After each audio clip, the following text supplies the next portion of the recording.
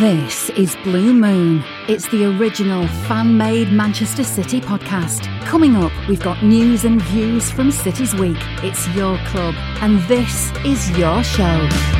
Another week, another Erling Haaland hat-trick, and once again City are through to the FA Cup semi-finals. It seemed like a tricky test in the early stages, but by the end of the game, Vincent Kompany's Burnley were well and truly dispatched.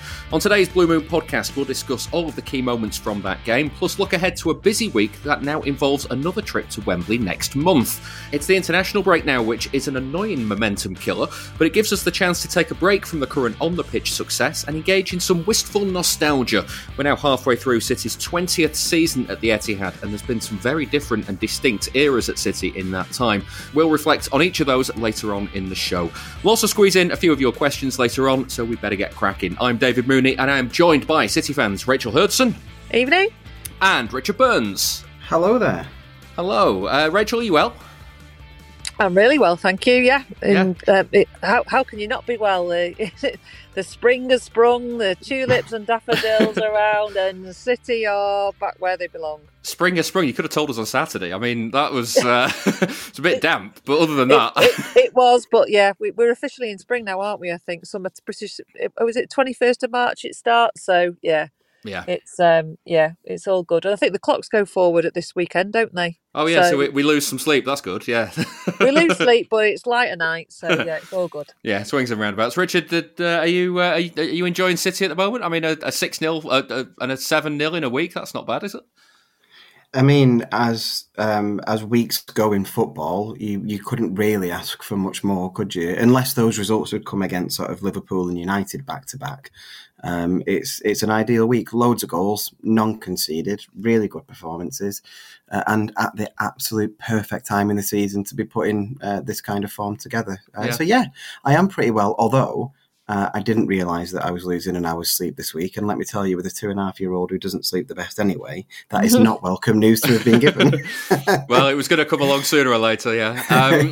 Let's start with, this show is basically becoming an excuse now and an exercise in letting everybody who we have on just say how amazing Erling Haaland is. So, Rachel, I'll start with you on this one, because another hat-trick for him, it's getting ridiculous this now, but he won't stop doing what he's doing. 9 goals in his last 3 games. How do you put that into words? It's really difficult to. I think everybody's running out of superlatives now, and I don't think anybody is really surprised with what he's doing. That's the amazing thing. No, it's not come as any massive surprise. He's normalised ridiculousness, hasn't he? It's weird. Yeah, it's mad. And it was funny, actually, because I had a bit of Sky Sports News on before, and there's so much chat about Marcus Rashford and how he is, one of the top strikers in Europe at the minute, blah, blah, blah. Well, number one, Ivan Toney, I think, has scored more goals than him. And number two, Haaland's got double his tally in the Premier League. So it's just, like I say, it's almost like now, is that good that it's expected? And I think what we can easily say is that it has put that conversation to bed of, are City a better team without Haaland in? Surely that's got to be dead and buried now. Yeah, you'd think so, wouldn't you? I mean, Richard, I said 9 goals in his last 3 games. That's 3 games. So obviously averaging a hat trick in a game in the last 3 games.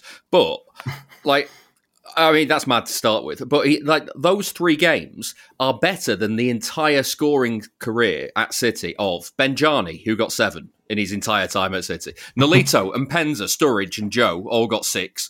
Rolando Bianchi got 5. Roque Santa Cruz got 4. They all had a season and a half, a little bit longer at City. That's just Haaland's last 3 games that he's bettered that in. I mean, there's no end to the stats that you can pull out and still sort of not really get close to, I think, really establishing the magnitude of what he's doing, because it's absolutely absurd. I think my favourite stat, and forgive me if this was one that you were going to pull out, David, because I know that you like it too, but he's got more. There are more games at the Etihad where he's scored hat-tricks than games where he's not scored a goal. As a striker, if you go into any game statistically more likely to score a hat-trick than not score, over what is if that was the start of the season and we'd played one game at the Etihad, then obviously, it'd be a pointless stat and one of those that you sort of think is wheeled out just for the sake of some sort of like Twitter content. But like we're a really good sample size for that stat. March.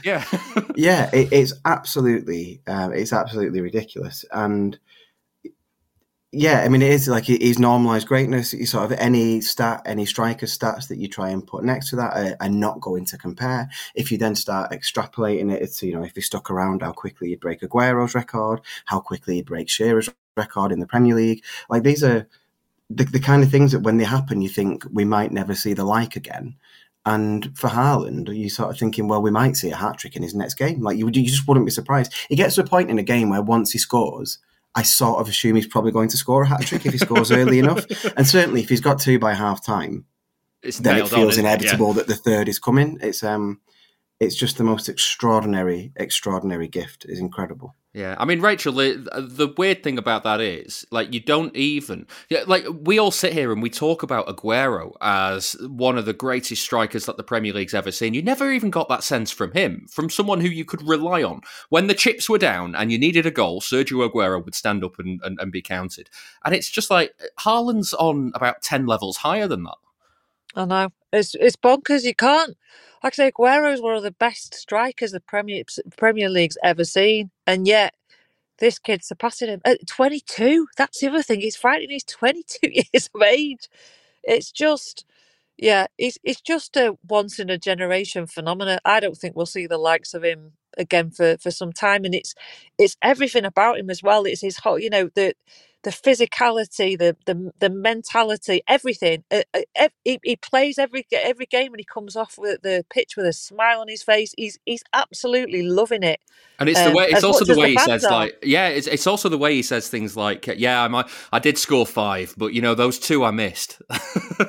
Well, yeah, I don't know if you saw there was a piece that Alan Shearer did actually. It might have been on Amazon before the Arsenal game, and he was talking about him. And again, comes across as such a humble lad, and he was really, he was like, this is not the finished product. There's a lot more to come from me. I do think about those chances that I have and have missed, and there are some. We've seen it. Think about the game at Forest, for example, is just one of those freak games that, if we were still playing now, we probably wouldn't have scored. But those chances that he's rude means we think there is probably more to come. It's phenomenal. It really is. It's just so good to watch. And, it does make me laugh there. The poor lad who went on his YouTube channel stating that it was disrespectful to the likes of Son and Salah and everybody else that Haaland was going to come along and win Golden Boot as one of his, colleagues in the studio predicted. That poor lad now just looks like a complete muppet, doesn't he? I've got 2 more stats for you, Richard. Like I said, those 9 goals in 3 games. That scoring spell, that 3-game period, is better than 142 strikers in City's history that they've had that have had careers at City. And on top of that, in total, Erling Haaland is 3 goals behind the total that Nicolas Anelka scored for City, and Anelka played 103 games. Wow! And he was quite good. Yeah, it's. I mean, it is like really sort of running out of words. I think when you Rachel's right to sort of mention his age, because even the players that you can sort of most closely compared to him, just for numbers, not in style of play, but like sort of really easy to default to Messi and Ronaldo as 2 players who scored so many goals that it sort of made all of the stats irrelevant, and you could only really compare them to themselves or each other. And Haaland is already in that bracket, but before either of those 2 got there, and I sort of struggle for what better reference point there could be for him, like hot off the. I suppose he's the next generation along from those 2, and I think like one of the things about him as well, like that, just to pick up on what Rachel said, like to listen to him, it is right that he's humble in the sense that he knows that there's more to do, more to improve. He talks very well about sort of being here to learn, But he also is very, very aware of his quality. And, how could you not be when you're scoring 42 goals in 3 games or whatever it is? When you're literally making a mockery of record books. Yeah. Yeah. But he's not shy about saying that he's aware of his quality. He was only speaking, was it last week, when he was saying City didn't need me to win them the league because they win the league all the time anyway. You do the maths in terms of how good I am in the Champions League and what City haven't won yet, and you'll work out why I'm here. And I find that kind of thing really interesting because he's so understated, and to listen to, I'll be honest, he's almost boring. He's not somebody who off the pitch I would describe as a charismatic speaker, but on the pitch, he wears his, we're talking about a megastar, and he wears it so well. There's no sense of pressure on him on the pitch. He just looks like he just plays so freely. He just wants to be kicking a ball in a net, and fortunately, he does it pretty well. He just wears that mega stardom. He's so great to just watch at the game. I find him quite mesmeric to watch. You can't take your eyes off him because of his movement round the box and his anticipation. And do you remember when they made that film about Zidane? And they just followed him around the pitch for however long. It's almost like the player cam that I think is probably a bit dated now. But that on Haaland is just brilliant, just to watch how he operates, how he moves, how he pulls away from defenders, how he's just one step ahead all the time, anticipating pointing where he wants the ball to be played, anticipating the balls from the likes of De Bruyne.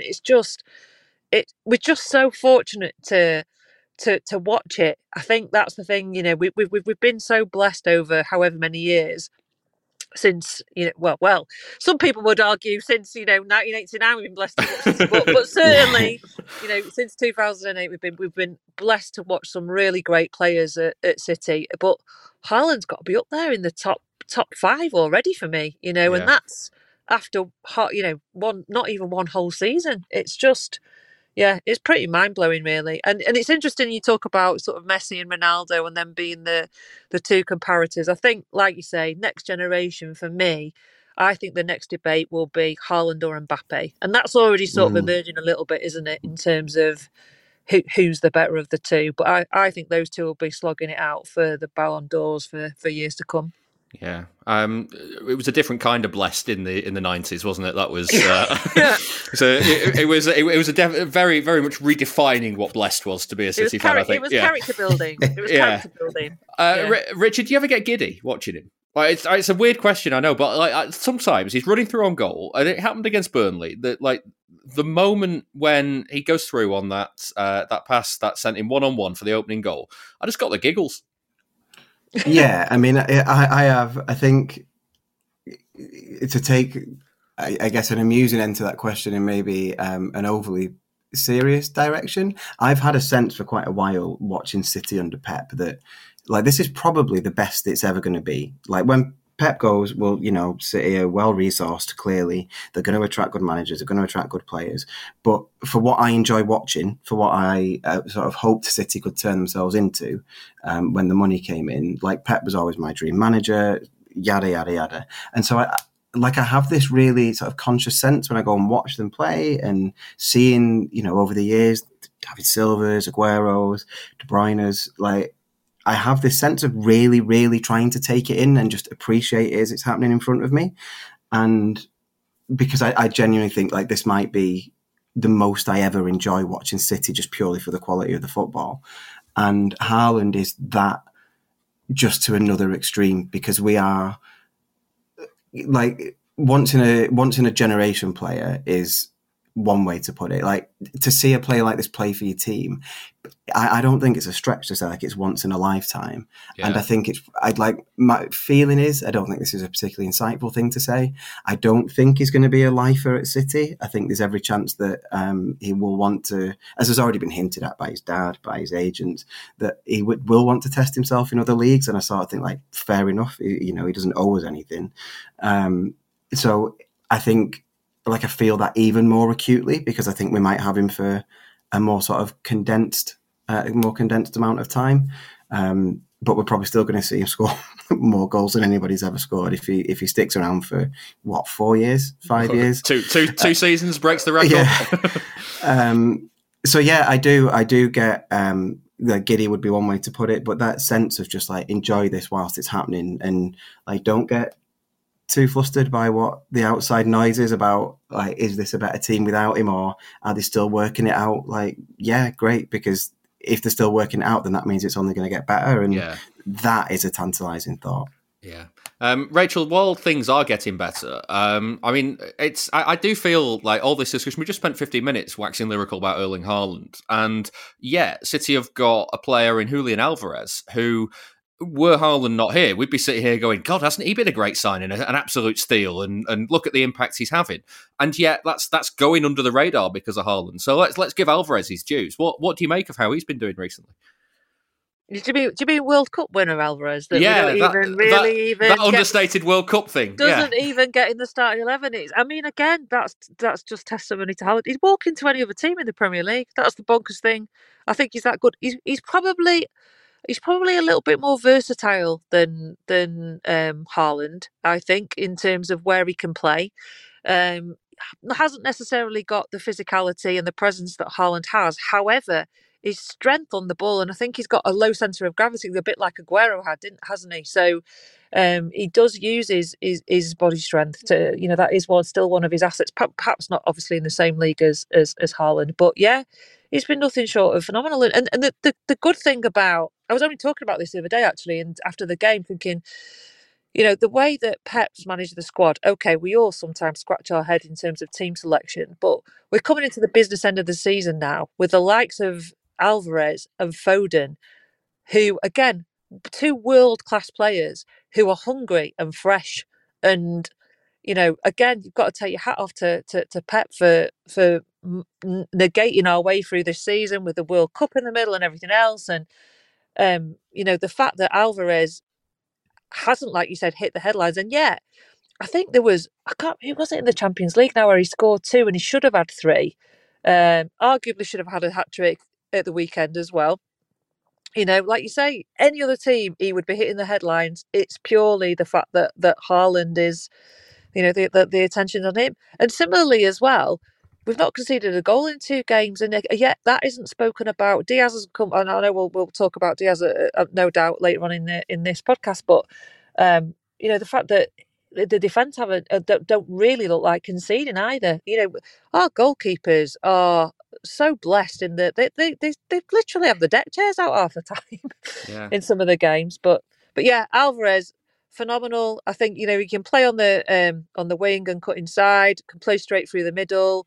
His work rate is phenomenal. He's part of, the high press is phenomenal. He's got it all. So I'm really, really comfortable with when we talk about having 0 strikers. I mean, and I always thought that was a little bit disrespectful to Gabriel Jesus last season, but having gone from having very little option up front to having Alvarez and Haaland is just incredible.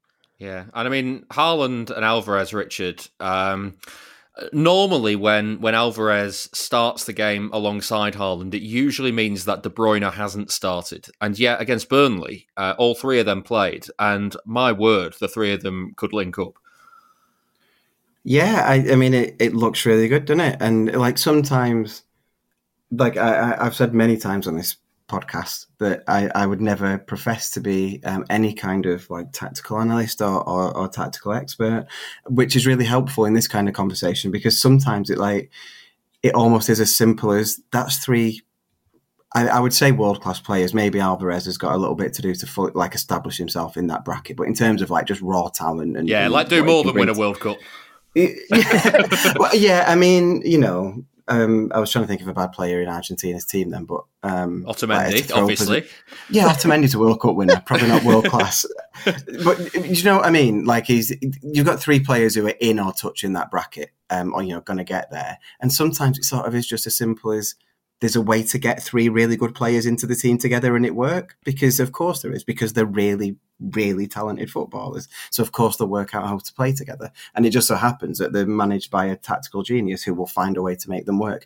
It's really encouraging because sort of, apart from the importance of the running that we've got coming up, throwing forward, this team is going to start to look pretty different. I think there's every chance that Gundogan leaves, if not a likelihood at this point. There's every chance that this is a summer that Silva finally gets his move. And that starts to, whilst obviously they'll dip into the transfer market, like it does start to open up different options to Pep again and different solutions to find, which obviously he thrives on. So to know that there's potentially a very near future where Alvarez, De Bruyne and Haaland can all play together more regularly is great. It's great for managing the squad. It's great for their happiness. And if it brings the best out of the three of them, as it has done in the last, on most recent evidence, then again, it's just another one of those things. Like, it's great for now, and it's really exciting to think about the next iteration of this squad. Yeah, Richard, a bit of a downer, I guess, is that the international break comes along just as De Bruyne has hit form again, because we've been saying that he's desperately needed to find something recently, and it seems to have clicked for him, and now he's got to have a week off or on and off with Belgium. Yeah, but then, I mean, yeah, it is like you when you're in sort of good, you've got a good rhythm and you're in form, then of course you want to continue the momentum. But then I suppose like the glass half full side of that is we had like the ultimate international break before the World Cup that we went into on the back of a stoppage time defeat that was really damaging to us, and like that feeling carries and it lingers. And so does a positive feeling. And so we'll come back against Liverpool with them not been having a fantastic time of it, to say the least. And City will come in sort of remembering what their last two games were. And obviously, it goes longer than that. They're in a good run of form. But in terms of the absolute mega wins, that's, I think, probably a nice feeling to have around the club for an international break, and it beats what we went into the World Cup with. Yeah. And on De Bruyne specifically, then I don't know. Does Belgium always bring the best out of him? Maybe not, but under new management, maybe that'll be a different thing for him. I'm sure he'll come back still feeling pretty fresh and in the same mood that he's left on.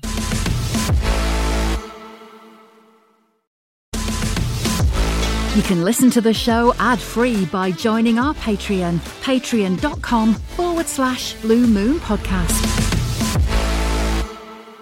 The other aspect of the Burnley game, Rachel, was that Phil Foden, obviously, who has been in sublime form in the last few weeks. I thought he was taking an absolute kicking in that game, which worried me a little bit with that foot injury he has that keeps coming back. Yeah, I'm hoping it's something and nothing and that the physios can sort him out. You're right, he was targeted against Burnley, but I didn't expect anything less, to be perfectly honest. But no, hopefully he'll get over that. And again, we talk about the international break not coming at a great time. Already think Haaland's pulled out of the Norwegian squad, hasn't he, with some kind of injury. I don't know how severe that is. But I was assuming that Foden would do the same if this foot injury was a problem to him, and I've not heard anything of the sort, so I'm hoping it's all right. Yeah. Well, Rachel, let's give Diaz his dues as well, because we're going to finish the first part of the show by taking a look at the defence. It's his return, really, isn't it? That's kind of shored things up in the last few weeks. Most definitely, yeah. I think was it the Arsenal game when he came back? I can't remember which game. I was pretty sure it was Arsenal. After the Arsenal game, I'm going to say this now and then look an idiot if he didn't start that night, but I'm 99% sure that he did. And I remember thinking, he has to play. If he is fit, he has to play. I know that Guardiola's got a habit of changing it round, and we've played 19, 20, however many different combinations it is across the back four this season. But for me, if Diaz is fit, he starts. There's no two ways about it. He brings something to that defence that it's almost like, and I hate to say it as a comparison, but unfortunately it's true. It's like a peak Van Dijk. Van Dijk, when he was good, he got another 20-30% out of Robertson and Alexander-Arnold and whoever else was playing against with him, alongside him, Matip or whoever it might have been. And that, to me, is what Diaz brings. He's obviously a leader. You can see how he directs people all over the pitch, telling people where they need to be. You can see him motivating everybody else. For me, he is a phenomenon, and he has to start. He has to start. If he is fit, I get that Pep changes it around. I get that we've got to accommodate injuries, etc. But if he is fit, he needs to be that first name on the team sheet for me now. Yeah. Bad news for you, Rachel. He did start against Arsenal, but he came back the week before against Aston Villa. It was. Remember, it was Arsenal. That it was definitely the Arsenal game that I remember thinking he has to. I remember at one point he did a tackle and he won a tackle at the outside of the edge of the box, and he gave himself a little fist pump when he won it. I don't know if you remember that moment. I'm sure that was in the Arsenal game. Yeah, God, he's a walking Instagram meme, isn't he? That's all he is. Yeah. That's what he does. Just positivity and good vibes and all that sort of stuff. Richard, as much as Diaz has shored things up in the last few weeks, I really feel bad going into the defensive chat, going on about how well he's done, because Nathan Ake, I think he deserves a lot of credit for this season.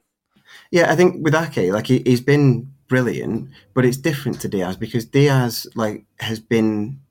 he started spectacularly well for City. And so even, I guess, when he's out of form, maybe it sometimes doesn't get picked up as quickly, or he had more credit in the bank. And so comes back, and as soon as he's brilliant again, then it plays into what we already knew about him. Whereas with Ake, it took him a while to really break into the first team, because no matter your quality, if you're the best team in the country, arguably the best team in Europe, arguably the best team in the world at times that he's been at City, then like if you have 4 players in a position, then one of them has to be the least good, or the one who at least plays the least. And I think there were times when I would say Ake justified that earlier on in his City career, because not through a lack of quality, but through lack of match rhythm, lack of an established partnership with any of his teammates, and injuries. Of course, injuries. Yeah, and so I think it's not just this season. He was pretty good towards the back end of last season as well, as I recall. He played a pretty important role at times, and this season it's strength to strength. Like he's at the point now where I'm disappointed if he's not playing. And that doesn't mean I'm disappointed to see any of his replacements, because it's an outrageously talented defence man for man. But I would rather see him start than not. And that's the challenge that he's now given to all of his teammates that are competing with him for a place. He is setting a standard where he has to be one of the first names on the team sheet. And it's not just because of his quality. It's the example that you set when you decline a transfer. I mean, imagine how different things would look for him now if he was at Chelsea. Would he be playing? He'd be part of a sort of 600-man squad that nobody knows who's going to play week to week. Nobody knows what the best team is. And actually, Ake's fighting for 3 trophies. And would you leave him out of a team in a big league game, an FA Cup final or a Champions League final? Because I wouldn't. No, and I feel like Pep wouldn't at the moment. And it's that old thing that, like, I guess maybe a fairly trite comparison, but it's not that dissimilar to how Zinchenko established himself and became one of Pep's favourites, became a crowd favourite. He sort of fought against the odds to become a really, really valuable member of the team. Yeah. Just in terms of, I mean, there is a strange paradox here, Rachel, as well, that you look at Ake and Diaz in particular, who I would describe them as you kind of defending defenders. They're maybe not as good on the ball as some of City's other defenders, but they're the ones that you can trust to stick a boot in when they really need to. I mean, Diaz's tackle against Burnley was ridiculous in the box when by rights he should have given away a penalty but didn't. You look at those two as your proper old school defenders, and you've got players like Stones and Laporte, who, I mean, most weeks we'd sit here and say, well, those are the ball playing defenders, and those are the players that I'd want in the team right now. And yeah, sure, City haven't got any fullbacks, so it's quite easy to squeeze 4 centre backs in sometimes. But it's almost a case of a real balancing act now between whether you want the players that are going to keep it tight and defend really well, or the players that are going to help you pass it out from the back. Yeah, I mean, but it's a really tricky one, because you could argue that Cancelo was maybe technically a bit better on the ball than Ake, but I'd rather have Ake any day of the week because, like you say, because the defensive solidity that he brings. I'm not going to say there's a weakness to Ake's game going forward, because I think that's really unfair on him because he's not a natural left back. But we've already started. But we've started to see him, the link-up play with Grealish is getting much better. He's getting forward. He obviously got the goal against Arsenal in the FA Cup from, getting into an advanced position. We're starting to see him actually add a little bit more value in the final third. So, Yeah, I think most people are giving him the credit that he deserves now, though. I think, I'm in a similar camp to Richard in that, last season I was maybe disappointed if I saw Ake's name on the team sheet, which is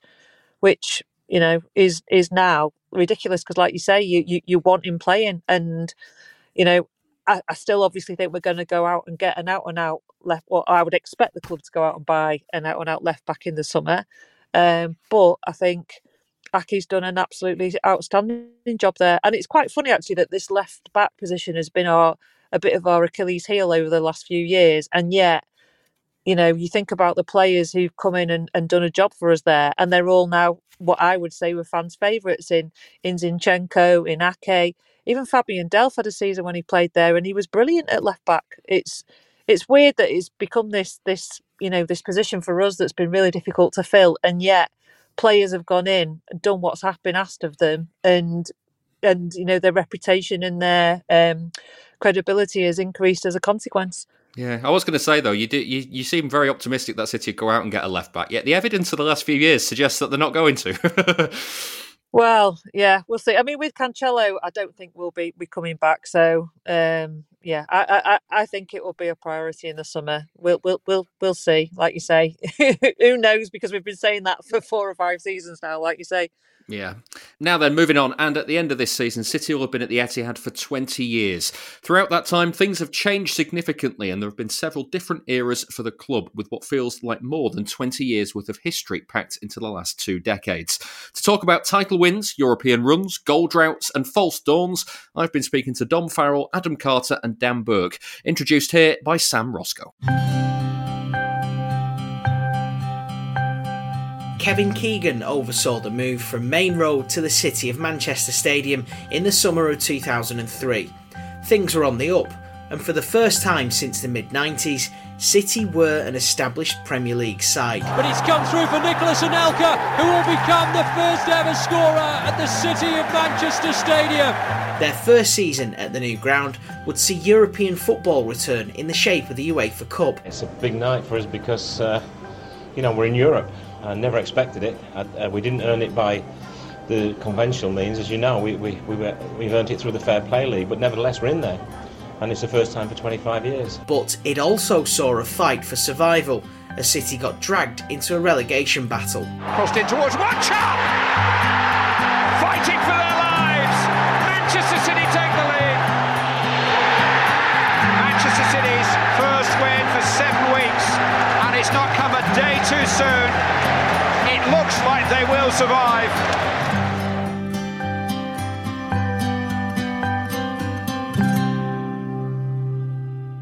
So that's 20 years ago this August, Dan. Time flies, doesn't it? What did you think of the City of Manchester Stadium when we first arrived there?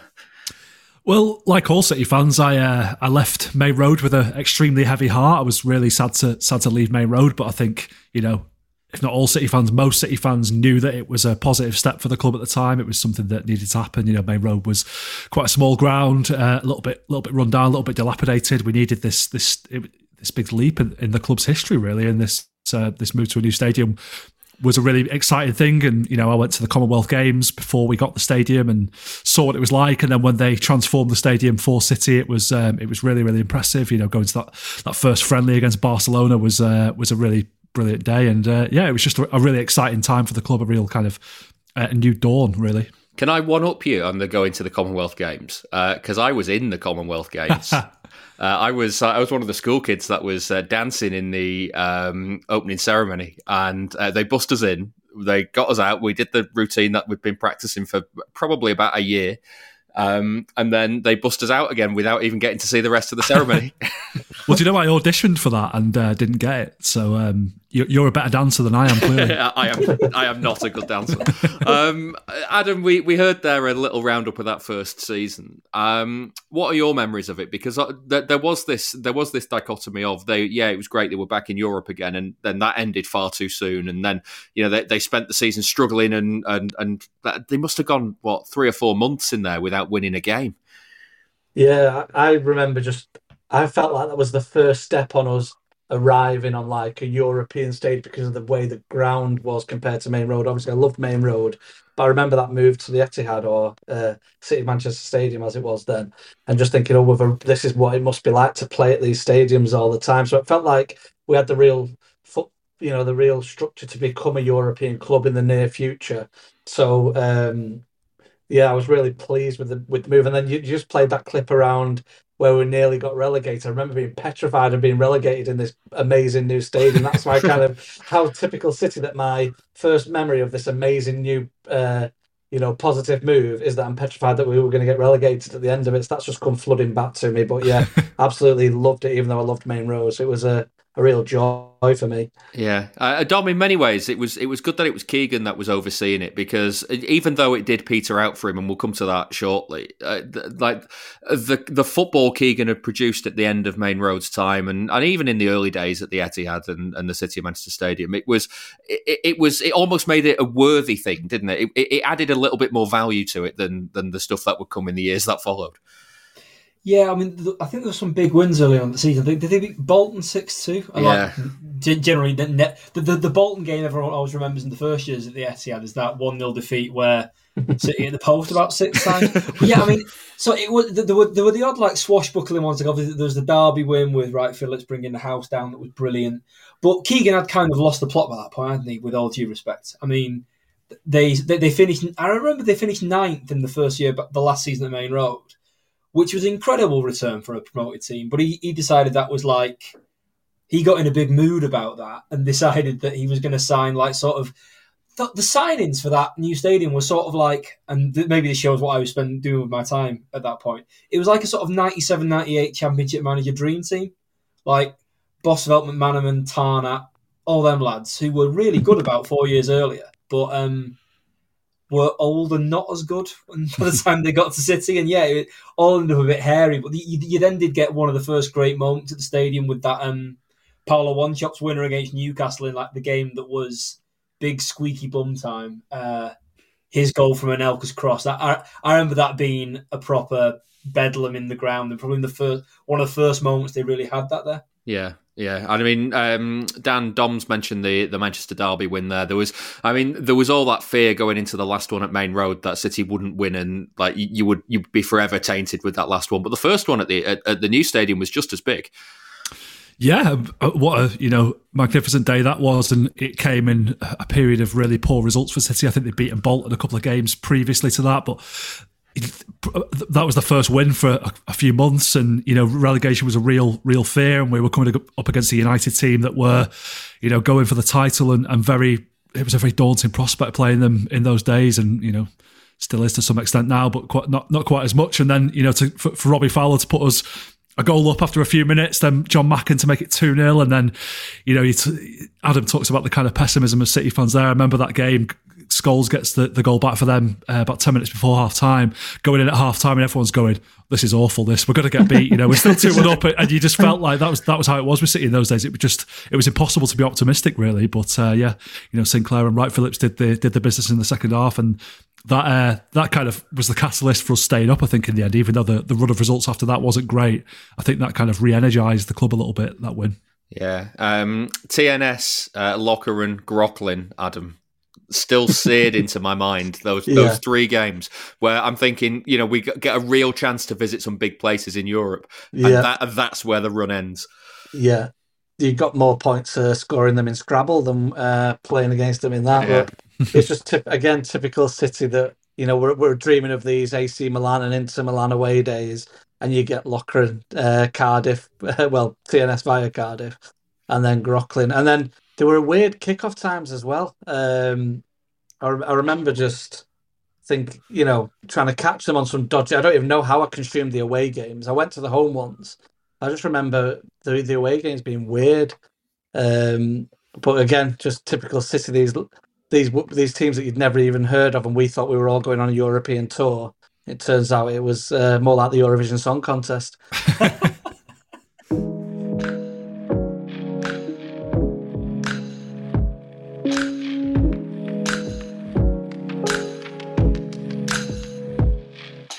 After running out of steam at City, Kevin Keegan stepped aside and his assistant, Stuart Pearce, took the reins. It started with some excitement, and he nearly guided City back into the UEFA Cup, only just falling short in his first half season. A penalty for Manchester City! Robbie Fowler against Mark Schwarzer for a place in Europe. Will it be Manchester City or Middlesbrough? He saved it! Mark Schwarzer saves the penalty!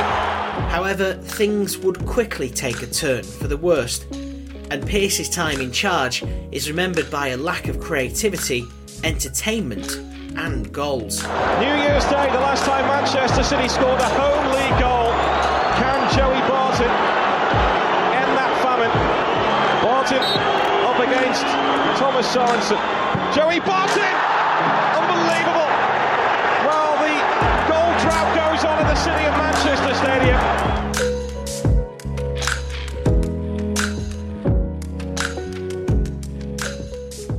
Dom, we can't help avoiding talking about David James and Middlesbrough, and it's every time we come together that seems to be on the agenda.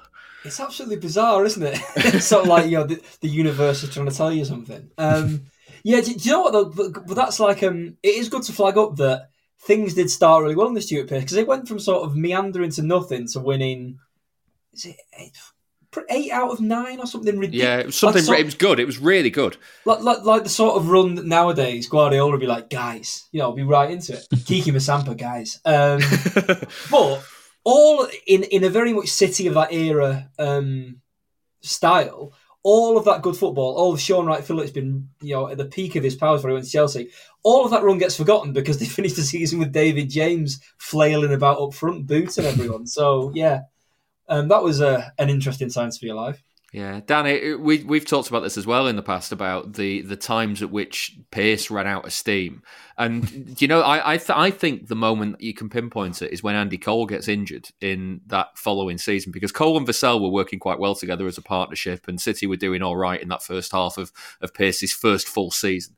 As soon as Cole gets injured and he's got no answers to it, and then Cole leaves at the start of the next summer, he just spends his money badly, and they end up with that ridiculous situation of not scoring since New Year's Day. Yeah, it's strange. I mean, that first run of game, that last run of games at the end of that season, which culminated with the Middlesbrough game, it was disappointing to not qualify for Europe, but it felt like the start of something possibly. I like Stuart Pearce a lot as a player, even before he played for City, and I enjoyed his time as a player at City. And he was always there in the background for Kevin Keegan. So when he took over, I thought, okay, well, this is interesting. This could be something good. And the fans were right behind Pearce, weren't they, at the start? They give Pearce a chance and all that kind of thing. And the following season, like you say, started quite well. Cole and Vassell linking up like Cole and York used to do for United. It looked like they formed a really good partnership. They were playing some nice football. I remember them being top 4 pretty early in the season, beating Aston Villa at home and going into the top 4. And you're thinking, okay, something good is cooking here. Like we're doing something nice. And then, like you say, it just it frittered out towards the end of that season. We had a few players leaving, but then you think about the pre-season, 2006 pre-season, when we signed Samaras had come in the previous January, hadn't he? But we'd signed Karadi. Help me out here. Who else did we sign? Returned, yeah. I remember that being really positive. Hatem Trebelsi, I remember thinking, what a signing that is. Like, I've been playing with this guy on Football Manager for years. Like, he's going to be brilliant, And it was like, Dom said earlier, we were bringing in these players at the wrong end of their careers and expecting miracles from them, really. And, they'd kind of like lost their enthusiasm, lost the love for the game. The light had gone out in their eyes a bit, really. And they just couldn't bring much to the table for City. But, I think if you think about Kevin Keegan being a bit tactically inept, I think Stuart Pearce went one better in the latter days of his career and just had no idea what he was doing, really. No idea how to get these players playing football. The players didn't seem to believe in him. I always feel like that it really came to a head with Stuart Pearce when we got beat in the FA Cup at Blackburn, and the fans were thinking, you're not fit to wear the shirt at Ewood Park. That was like the real kind of nadir of the Pearce era. And, we survived relegation at the end, which is no mean feat, really. But it was by the skin of our teeth, and it was just a dismal time to watch City, unfortunately, in the end.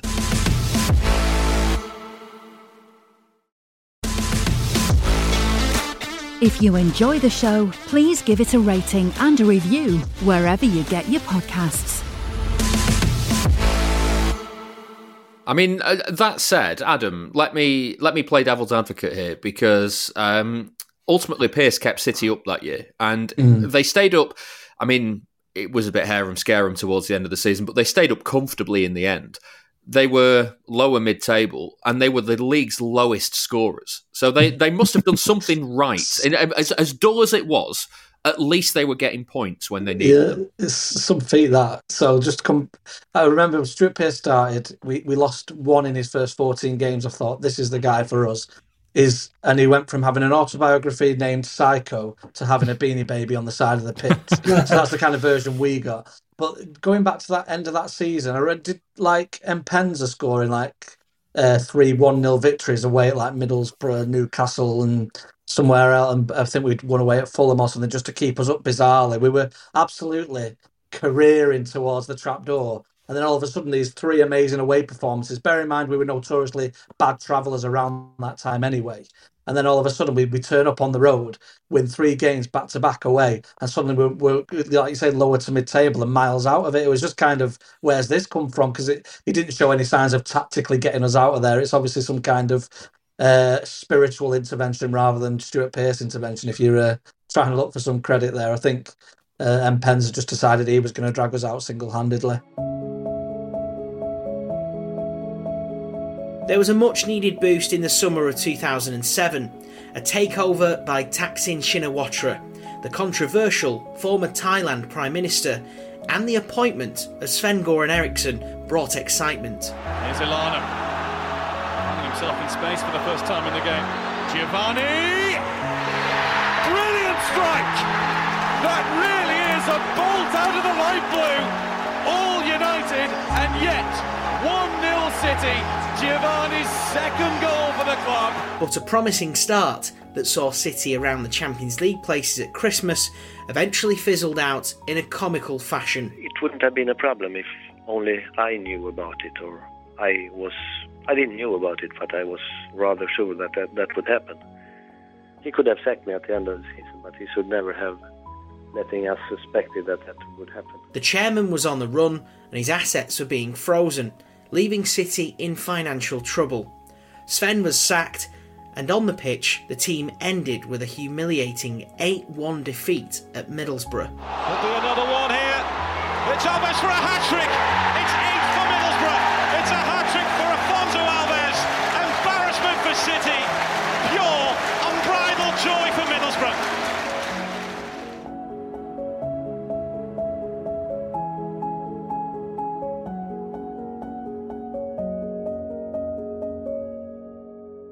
Dan, sometimes you allow yourself to dream and you get bitten quite badly for it, don't you? And this was one of them for me this season. Yeah, keep dreaming though, kids. That's my advice to you.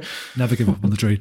Yeah, I mean, I'd like to think that those times, of the Thaksin Shinawatra takeover and stuff like that were quite unenlightened times for City fans, really. We didn't really think about the bigger picture, about, his human rights record in Thailand, about his financial insolvency or whatever you want to call it. It was just a bit exciting. We'd been through this period of City fans where we'd not had a lot to shout about. The club was on the bones of its arse at times, really, and they were, having to sell Sean Wright-Phillips and things like that to keep the club afloat. We'd been through all that, and to have someone come in and say, I'm going to inject a bit of money into this club and we're going to buy some good players, we're going to hire a good manager, hiring Sven-Göran Eriksson, how exciting was that at the time? That was incredible. We actually had a manager who kind of knew what he was doing and could play some good football and had real pedigree, and it was a really, really positive time. And the starts of the season they brought in all these players that nobody had heard of, really. I remember that day when they unveiled Bianchi and Choluka and Bojinov and all that, 6 players or whatever it was at one time, thinking, who are these guys? But you just kind of got on board with it, really. And then it all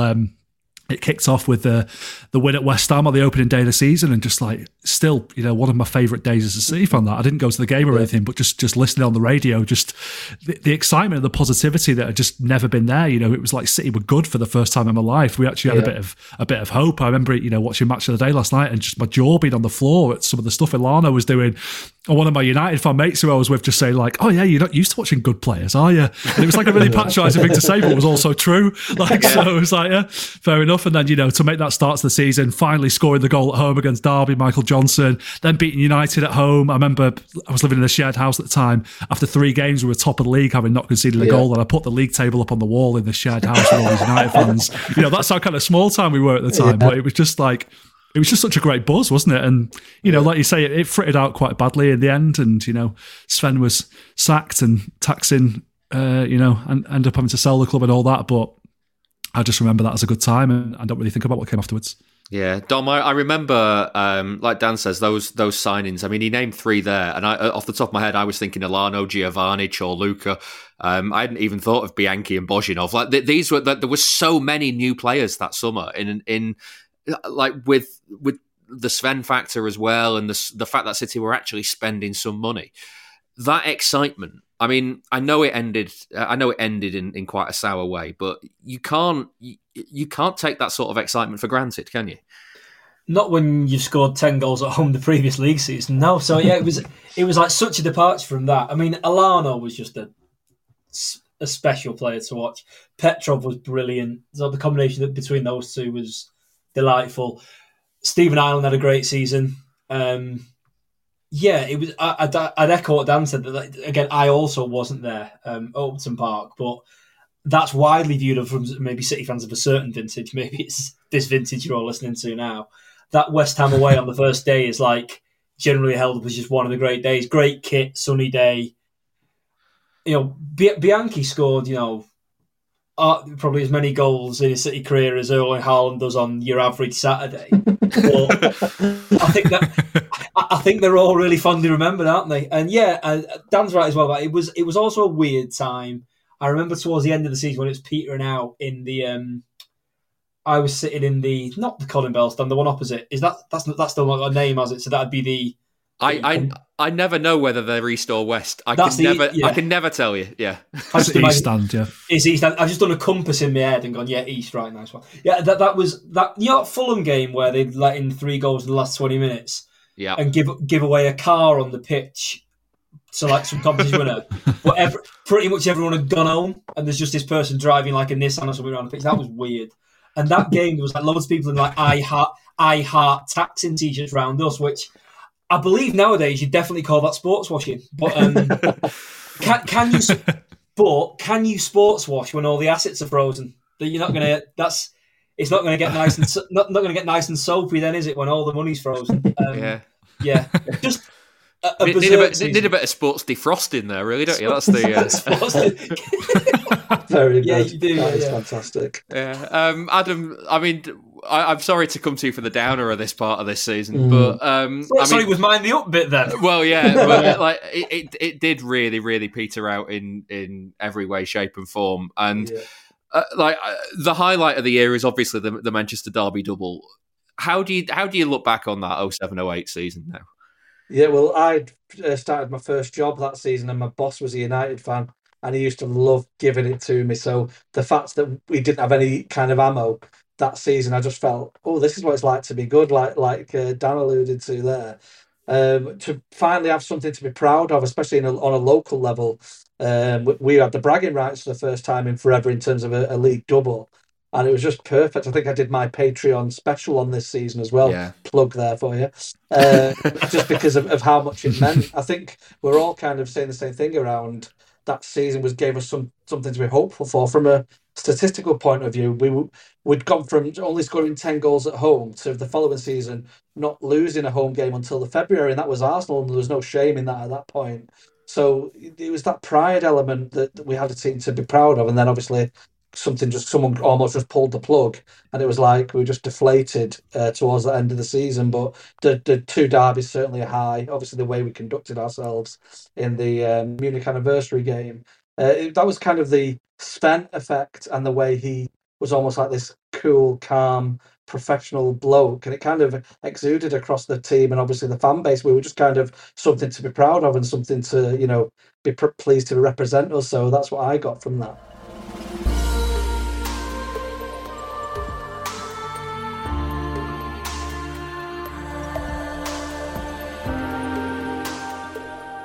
things would change immeasurably in September 2008.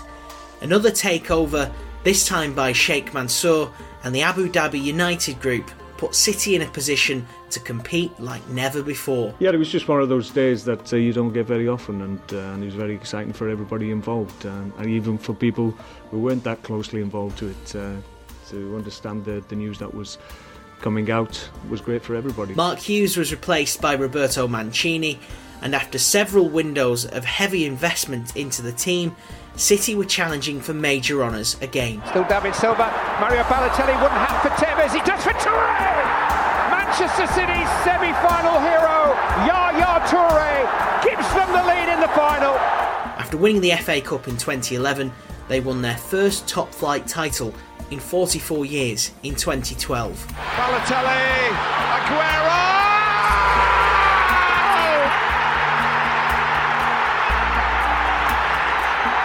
I swear you'll never see anything like this ever again. So watch it, drink it in.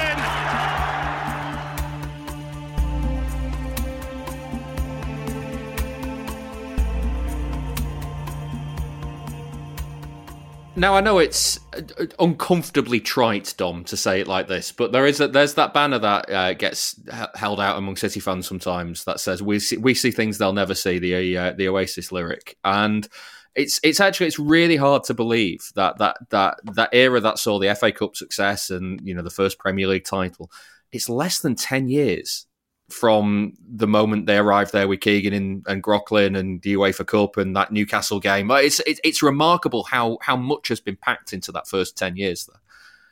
Yeah, there's also, and to be fair, David, this is a point I think you made to me first, so I'm stealing your thunder here, that obviously a little bit before the move to Eastlands this is all, the FA Cup win is 12 years after the Gillingham game? And then Aguero is 13 years after.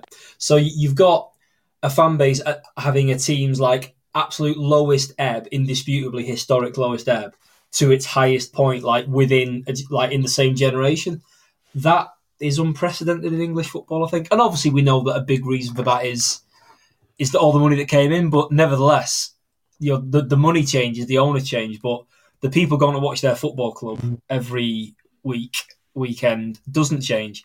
They're just people who've been going to go watch a team wearing a blue shirt, and that change is unprecedented. I think it's disorientating. I think it's, even now, it's part of the reason of why maybe some City fans will get more het up about what certain things are written, what fans of other clubs or pundits say about the team, because it was a head spinning period. You'll never see anything like that ever again, to coin a phrase. Yeah. Dan, given what had happened previously, though, were you ever sceptical of the 2008 takeover? Did you ever think, well, this is City, so obviously we messed this up? Not initially, no. I mean, I remember the whirlwind of the day when it all happened, when we were taking over and we signed Robinho. Like, you didn't have time to really think about the bigger picture there or the potential consequences of it. It was just, we'd been through this period with Taxi, where we didn't know what the future held for the club. His assets had been frozen. We didn't know how serious that was going to be for the future of the club. And suddenly we've got these like fairy tale benefactor comes in and says, we're going to spend all this money on you, we're going to make you the richest club in the world, and look, we bought you Robinho, and it's it's all happening very quickly, and the initial euphoria of that wore off quite quickly, I think, and that season was a pretty poor season, which ended with mid-table finish, but it was a bit hairy at times. It looked like we might have been going down, and for me it was really the following summer when the project really started to take shape, when we signed like Gareth Barry. I remember signing Carlos Tevez and thinking, like, not only have we signed one of the best players in the world here, but we've signed a player from under United's noses. Like, this is serious. We are a serious prospect here. We're here to stay. And again, that season started really well. It wasn't amazing. Mark Hughes lose this job in the middle of the season, being taken over by Roberto Mancini. In the end, we couldn't quite make it into the Champions League, but you could feel some forward momentum there. And like I said about Saxon earlier, it was unenlightened times, really. You didn't really think about the wider implications of the Abu Dhabi takeover, what it meant in a geopolitical sense or anything like that. I think it was a few years before anybody started to really think about that and kind of have those conversations. Initially, it was just all about what they were bringing to City, and it was a very exciting time. Yeah. Adam, for you, when did you notice the mood change from sort of like City being the plucky little underdog, even now suddenly the plucky rich underdog, to suddenly one that's like, hey, hang on, we are actually going to win some things here? Yeah, I think Mancini coming in was the changing. I noticed a change in play in Mancini's first game at the Etihad. And I think it was against Stoke, And I just remember that was the first time that I'd noticed a significant change in play from one manager to the next. Obviously, we've had different managers over the years and they have different styles, but they were playing with a kind of plan and a pattern rather than just the style of play. It was like that's the point when I thought, actually, we're serious about this now. We're attracting the right players, the right managers, and this is probably the time when we're really going to kick on now. But I also noticed that what came with that of being the plucky little underdog and everyone's second favourite team to suddenly being the most hated team in the country and constantly having to go into bat for the owners and things like that. So that era tarnished with obviously the amazing memories, and I don't apologise for anything for being a fan of this club. It's well documented, the kind of what came with it off the pitch, but I associate that era of really supporting a decent footballing team coming with the need to be having to constantly defend or apologise or feel a little bit guilty about the club we support, and I make no apologies for that in terms of not feeling that guilty, but I remember it slightly coming hand in hand with that. You get all these riches on the pitch, and you're now the most hated team off the pitch. And you're on message boards, you're on forums, you're on Twitter, having to defend your position as a supporting fan when we've been through the rubbish, and now we were reaping the fruit of it. Yeah, Dom, for that title win as well in 2012. I mean that could be an era of all of its own. That season, but it was almost like. It was the culmination of kind of like 3 or 4 years' work in that season. It was you could see the development from each stage from 2008 to 2012. Like every year, things got slightly better, and you could see the kind of line of progression, couldn't you? Yeah, I totally agree with Adam that Mancini coming in was like, right, so this is what pro football teams sound like. Exactly. Because I remember reading an interview that Vincent Kompany did, I think, with the City website about a month after Mancini had been there, and he was like waxing lyrical about how they were doing lots of work without the ball and like shape and positioning. And it was like, isn't this what like all them good teams in Italy used to do? So that was nice. But yeah, I mean, that 2011-12 season, I think you could probably do about 5 eras within the season, to be honest. With the penultimate era ending with the defeat away at Arsenal, and then the that run towards the finish line, where it's just so the thing is the Aguero moment understandably swallows everything, but there are so many great moments in that little run-in. It's like Aguero scoring early on against West Brom on the night that United lost to Wigan, who was like, well, basically it felt like the ground had kind of given up, but Aguero hadn't, and I think Zabaleta scored that night, and he's obviously gets everyone going again. There was Torre's goals at St James's. There was obviously the Tevez at Norwich. Yeah, Tevez. The Tevez coming back. Yeah, the inter-team goal of the season competition at Norwich, which is now funny because when they show the highlights on the club website, they cut off the commentary of the final goal scorer. The winning the derby, the best goal as well. Yeah. Yeah. There's so many good goals in that game. But yeah, just to go all the way back to the start, because there's something I've looked up during that. Because the Rubinho signing day, the takeover day. So I'd just started working at the Press Association at that point, and being in the newsroom that day was like obscene, like you were sort of on acid or something. It was just bizarre what was going on. So I went home that night, and one of my housemates at the time, still a really good mate, was a Stoke fan, still is a Stoke fan. And Tony Pulis was doing his normal thing of doing a bit of a supermarket sweep on deadline day. So we were sitting up watching Sky Sports News for the deadline. And I'm there waiting for us to get Rubinho over the line, which we did. And I know he was up waiting for about 3 Stoke signings. And they were Tom Sawers, Danny Higginbottom, and Michael Tong. And we signed Rubinho. So at that moment straight away, it's like, God, we've gone completely off grid here, haven't we? Because a year earlier, we'd have been going tooth and nail for Danny Higginbottom, wouldn't we? Yeah, we are suddenly the other half. How we are living, yeah, mental. And we would have lost out for him as well, probably. Yeah.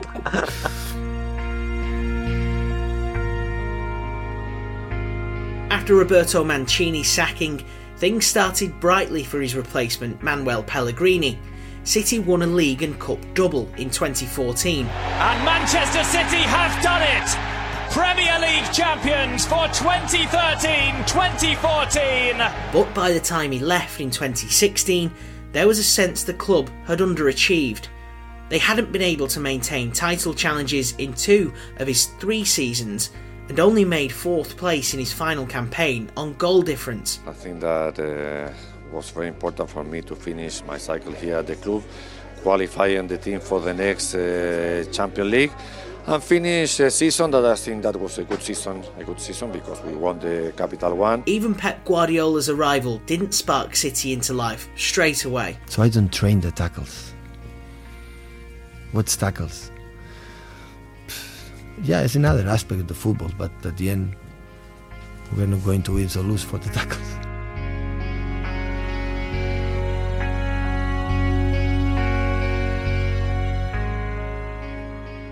Now, Dan, obviously Pellegrini won that League and Cup double in his first season. It was a fantastic season, that 13-14 year. However, the second season, he was, in many ways, by the end of that season, was quite lucky not to have been sacked. Possibly only not sacked by knowing what was going on behind the scenes.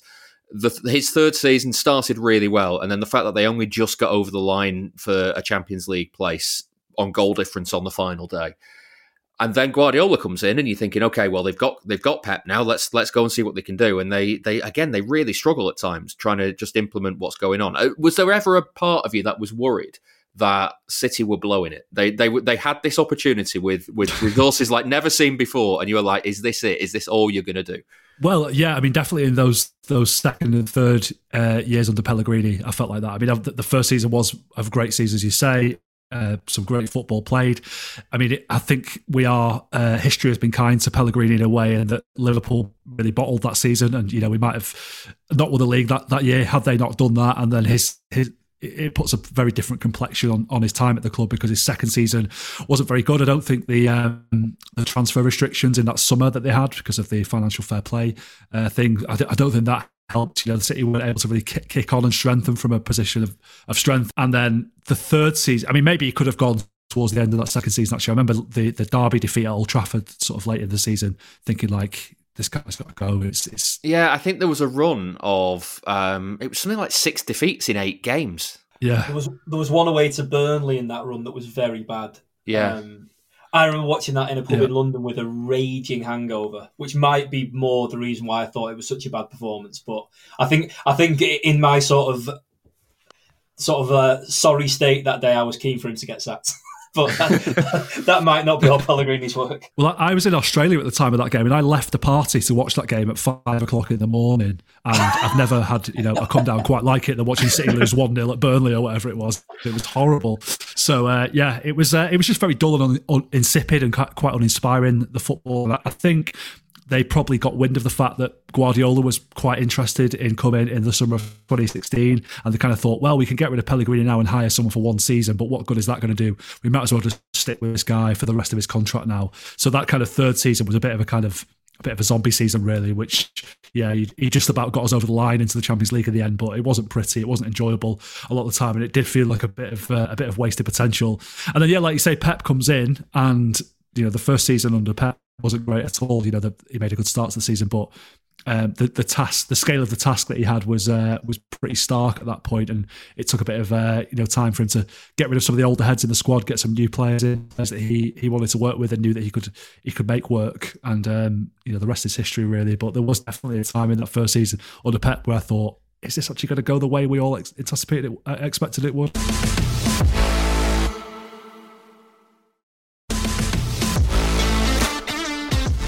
This is the Blue Moon Podcast. But don't worry, it'll be over soon.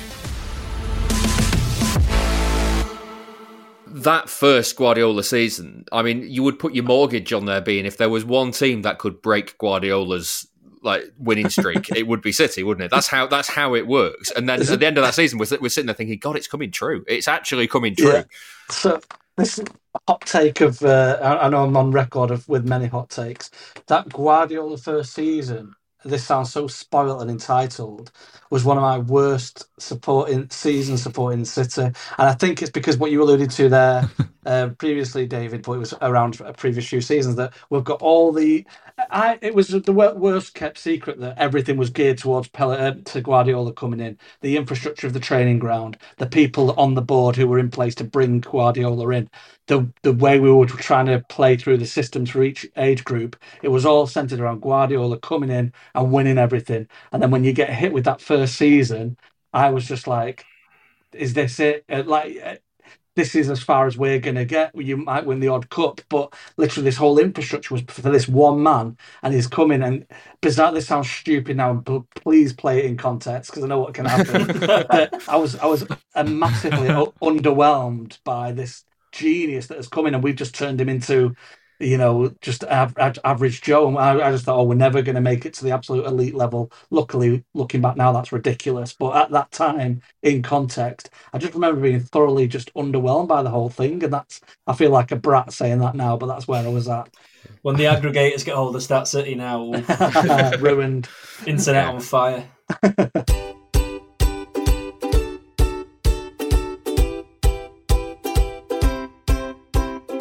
Since 2017, Pep Guardiola has changed the face of English football. Forward by De Bruyne. Gabriel Jesus! Wins it with the last kick of the season! 100! A century right at the end! Records broken and broken again! City won 4 Premier League titles in 5 seasons, including one with a record-breaking 100 points, and another that went alongside FA Cup and League Cup successes. Ilkay Gundogan, reach out and touch it!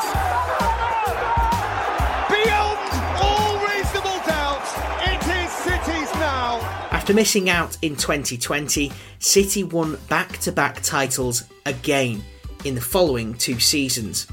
Any doubts Guardiola would struggle in England were well and truly put to bed.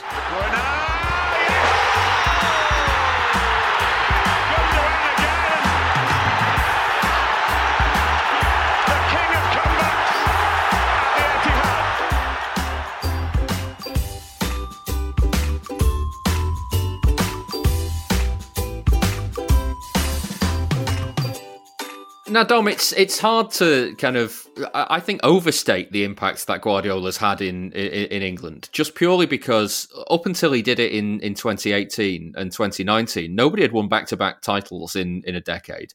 And then he's done it twice in that period. He missed out the next season, then did it again just for fun. And you kind of like he has reshaped what your expectations are of a good season at the start of when you come to August, like what you want from the season. He's blown it out the water.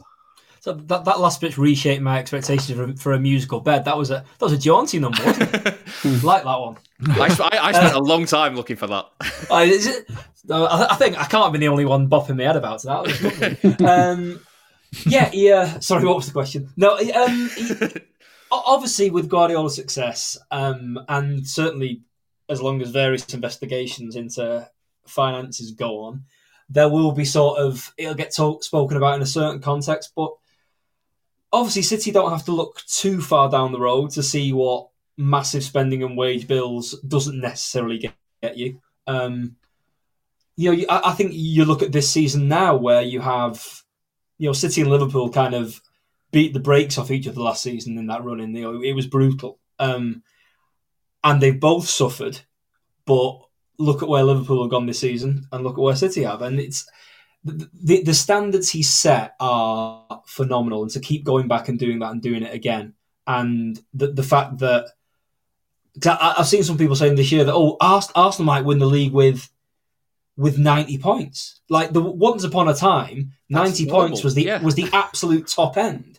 I think that, I know the 2012, the City won it on goal difference when City and United both got 89 points, and that was like, whoa, seriously going hell for leather. So yeah, he's redefined what can be normal and can be expected, and yeah, part of that is undoubtedly down to resources, but the manner in which he plays football, we're on this podcast every week, people talking about a 3-2 build-up and sort of box midfields. He's brought all this in, but it isn't the sort of mumbo-jumbo that idiots like Dean Saunders might like to say it is. It actually works, and it's worked in English football when people said it never would work. And that I think that's the best sign of Guardiola's success, is the constant moving of goalposts for him. That like, oh, you can't play like that in England. Oh, you can. Oh, you can't. Can you get back-to-back titles, though? Yeah. All right. Oh, and there's always... have you won the Champions League? Well, no. But here's a couple more league titles. Yeah, it's... I think whatever happens now in the Guardiola era, it will look better with time. Outcomes of investigations pending, I appreciate. But what he's done on the football field it's just gargantuan stuff. Yeah. Dan, of his titles... is the one that you can pick out as your favourite, given that every single one of them, all four of them, are in many ways different. Like they City achieve something different in each one of them. Is there one of them that stands out for you as that's the one for me? I think 2018-19, probably because we also won the two domestic cups, an unprecedented domestic treble, and so far unrepeated. People take that for granted a little bit. And just the way that Liverpool ran us so close in that end of the season. People look at that game we had with them in the January of 2019 and what a high quality game of football it was. And, it really was. And it was just, nerve wracking, but they held it, the nerve all the way to the end and won the league. And obviously the 100-point season the year before was fantastic as well, but we pretty much won that uncontested. It felt like really, 19 points ahead of United we finished, which is still the biggest gap between first and second, I think, as well, isn't it? So, yeah. And obviously the ones that have come afterwards, that even the COVID one was satisfying because it was just kind of bouncing back to the top, and the one last season again, Liverpool ran us really close to the end. But yeah, I think 2018-19, I think, people can say whatever they want about City. There's nothing that we haven't heard already. It's water off a duck's back at this point. But the one thing that rattles me more than anything is when people say, it's easy for City to win the Premier League. It's almost like par for City to win the Premier League. And it's like, it's never been easy. It never will be easy to win a league title, especially in a league as packed full of quality managers and players as the Premier League is, and teams with so much money. And the way that Guardiola has won those league titles playing fantastic football for the most part, it's just been so impressive. And, Dom's spot on about his legacy there. I think his legacy for me is that he's made me understand football on a different level than I did before and think about football a different way and change the way that the game of football is played in England in quite a significant way as well. So, whether he wins the Champions League or not is neither here nor there for me, because I think he's done wonders. Yeah, Adam, Dan's mentioned it there. Does it feel like he needs to win the Champions League to complete this era, to get rid of any possibility of any criticism whatsoever? Yeah, but Pep himself has said that even if he wins it, it's going to be a failure because you've not won two, you've not won three. I think the rules are different for him, and Dan's hit the nail on the head. Regardless of what he does, he's a genius. His legacy, I think, he's going to be one of those stories that only gets better with time. When you look back and you're not winning back-to-back trophies and you're not winning 14, 15, 16 games at a time. But yeah, the Champions League is the nice to have.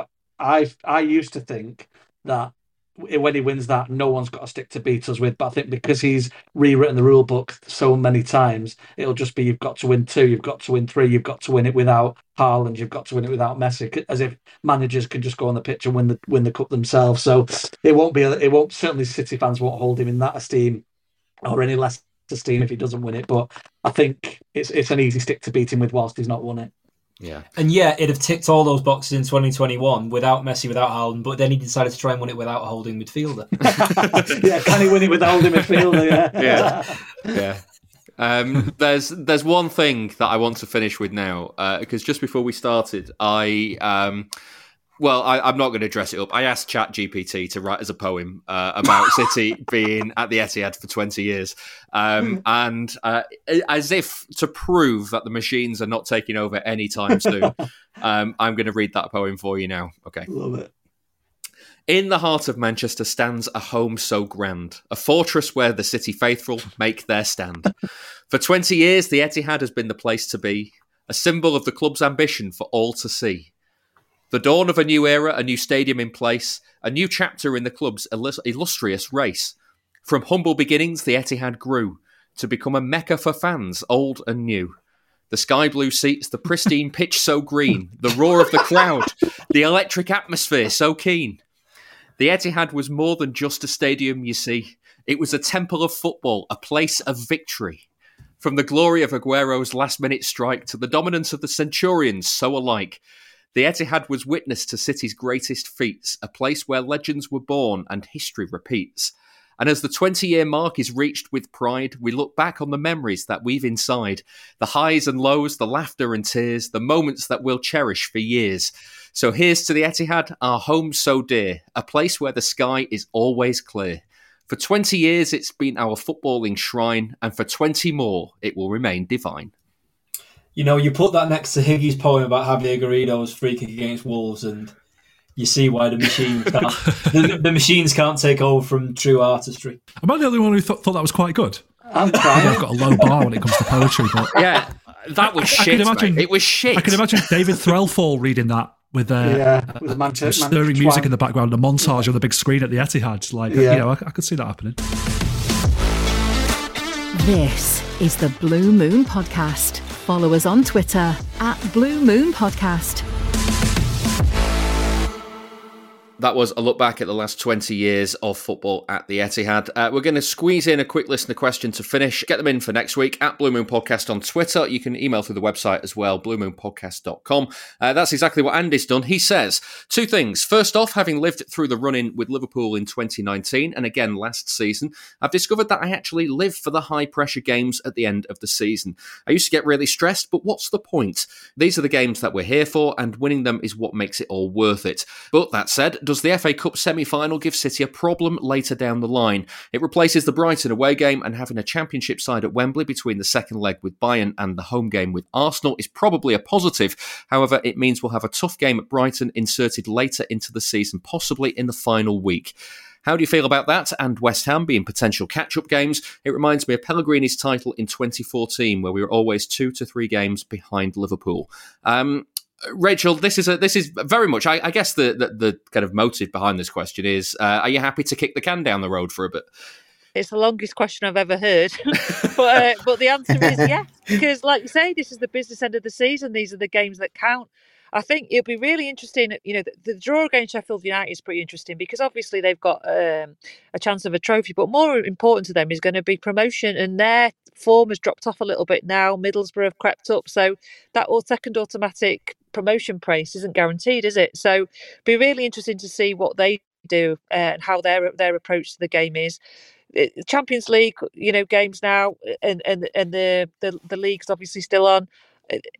We're used to playing every 3-4 days at the business end of the season. So, and that's where hopefully having our strength in depth in the squad will come into its own. So no, bring it on, I say. Yeah, Richard, I guess not having to have that Brighton game right before the Arsenal game, because Brighton, I feel like will give City a real test, and I guess that's a little positive. But also the Sheffield United draw. City have gone out in the FA Cup semi-final a lot recently, purely because they've drawn a really good team in a run of games where they've all been must-win. Yeah, I mean I agree with Rachel, and the point in the question from Andy that it's like this is where you want to be. So whatever that means for the fixtures, at the risk of stripping things back to too basic a level, the amount of games we've got left in the season and the Premier League being as it is, you're going to play a good team at some point and have to beat them. And it's the same for Arsenal. They will play some good teams yet. And wherever that falls, so be it. I draw, I think was it 13-14 the comparison was made in, either you said it or the question, forgive me. I think I draw more of a comparison for many reasons between 18-19, but for the purposes of this question, Leicester felt somewhat like Brighton will do. Do you remember when we played Leicester at home, a game out from the end of the season, the company goal game? Yeah, and Leicester came into that game in great form. Brendan Rodgers had really got them playing, and it looked a really hard game, and it was a really hard game, but City won it. And that's just... It's what you have to do, isn't it? Yeah, it's part and parcel of being there, and if, City will go into almost any game that they play as the better team on paper, and they've got to make that count.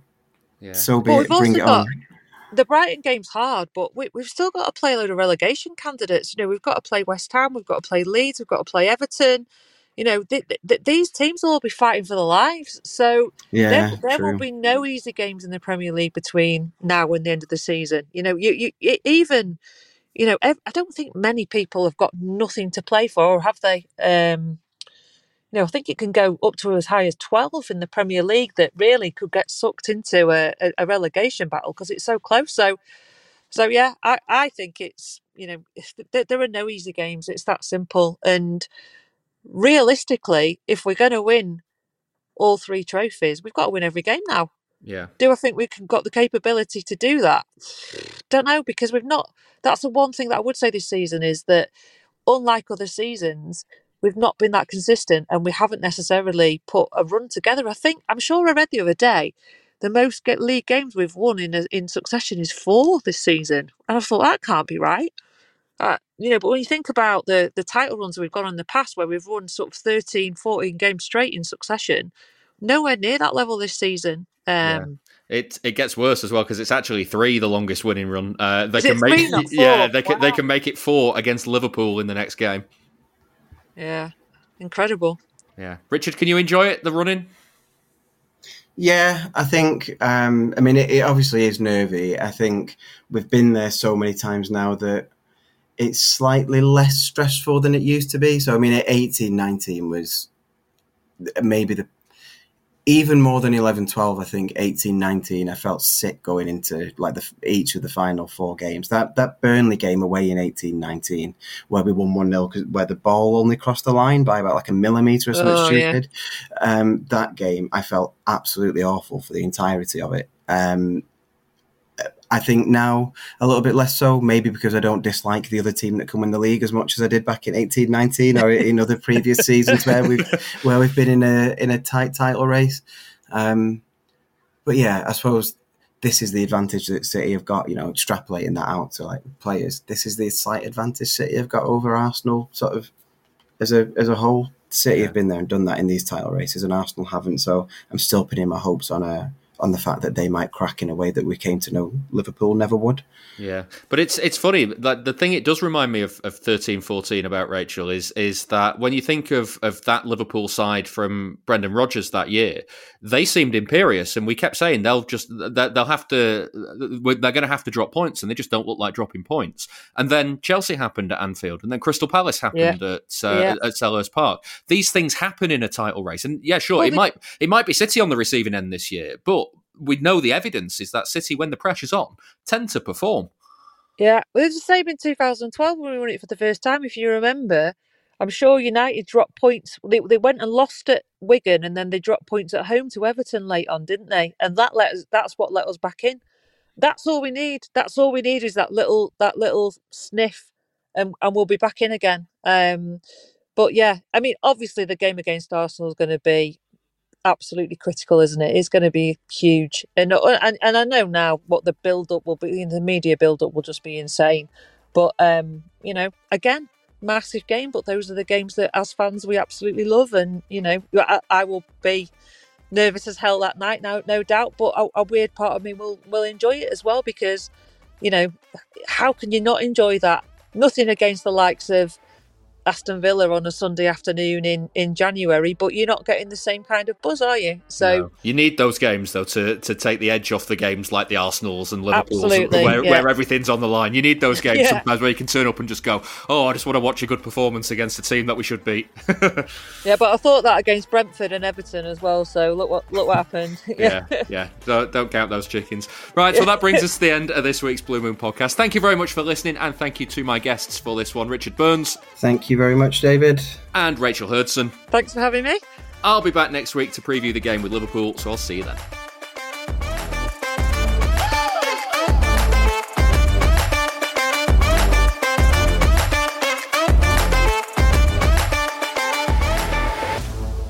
That was the Blue Moon podcast. Please give the show a rating and a review where you can. And don't forget, you can listen without the ads by signing up to our Patreon. You'll also get an extra episode each Monday. Here's a clip of this week's. I honestly think it's up there with the best Swansea City goals I've ever seen as well. It was just unbelievable. That season we played some really, really good football. And the Graham Potter, it was such a shame that he went so early, to be honest. But obviously, I don't think anybody really begrudged him going to Brighton at the time. It was a bit of a project. And I mean, well, I'd say look at him now, but I'm not sure how well he's doing at Chelsea at the minute. But yeah, what a goal. I mean, that's about all Selena did for us. It was that, and he slipped and missed a horrendous penalty at West Brom, I believe. He used to play for City, didn't he? He did. Yeah, he did. Came through our academy. Yeah, somebody I knew, who'd scouted him, was just raving about him and thought he was going to make it and thought he was going to be brilliant. And so I always sort of kept my eye on him. And then he came up against us in this game and absolutely tore us a new one. That's an incredible goal to put Swansea 2-0 up. And you just did think, dear God, we're never gonna get out of this. We're never gonna win. We got through by two massively dubious decisions that shouldn't have gone our way, but you take them, don't you? You can listen to more of that at patreon.com/Blue Moon Podcast. And join us again next time for another episode.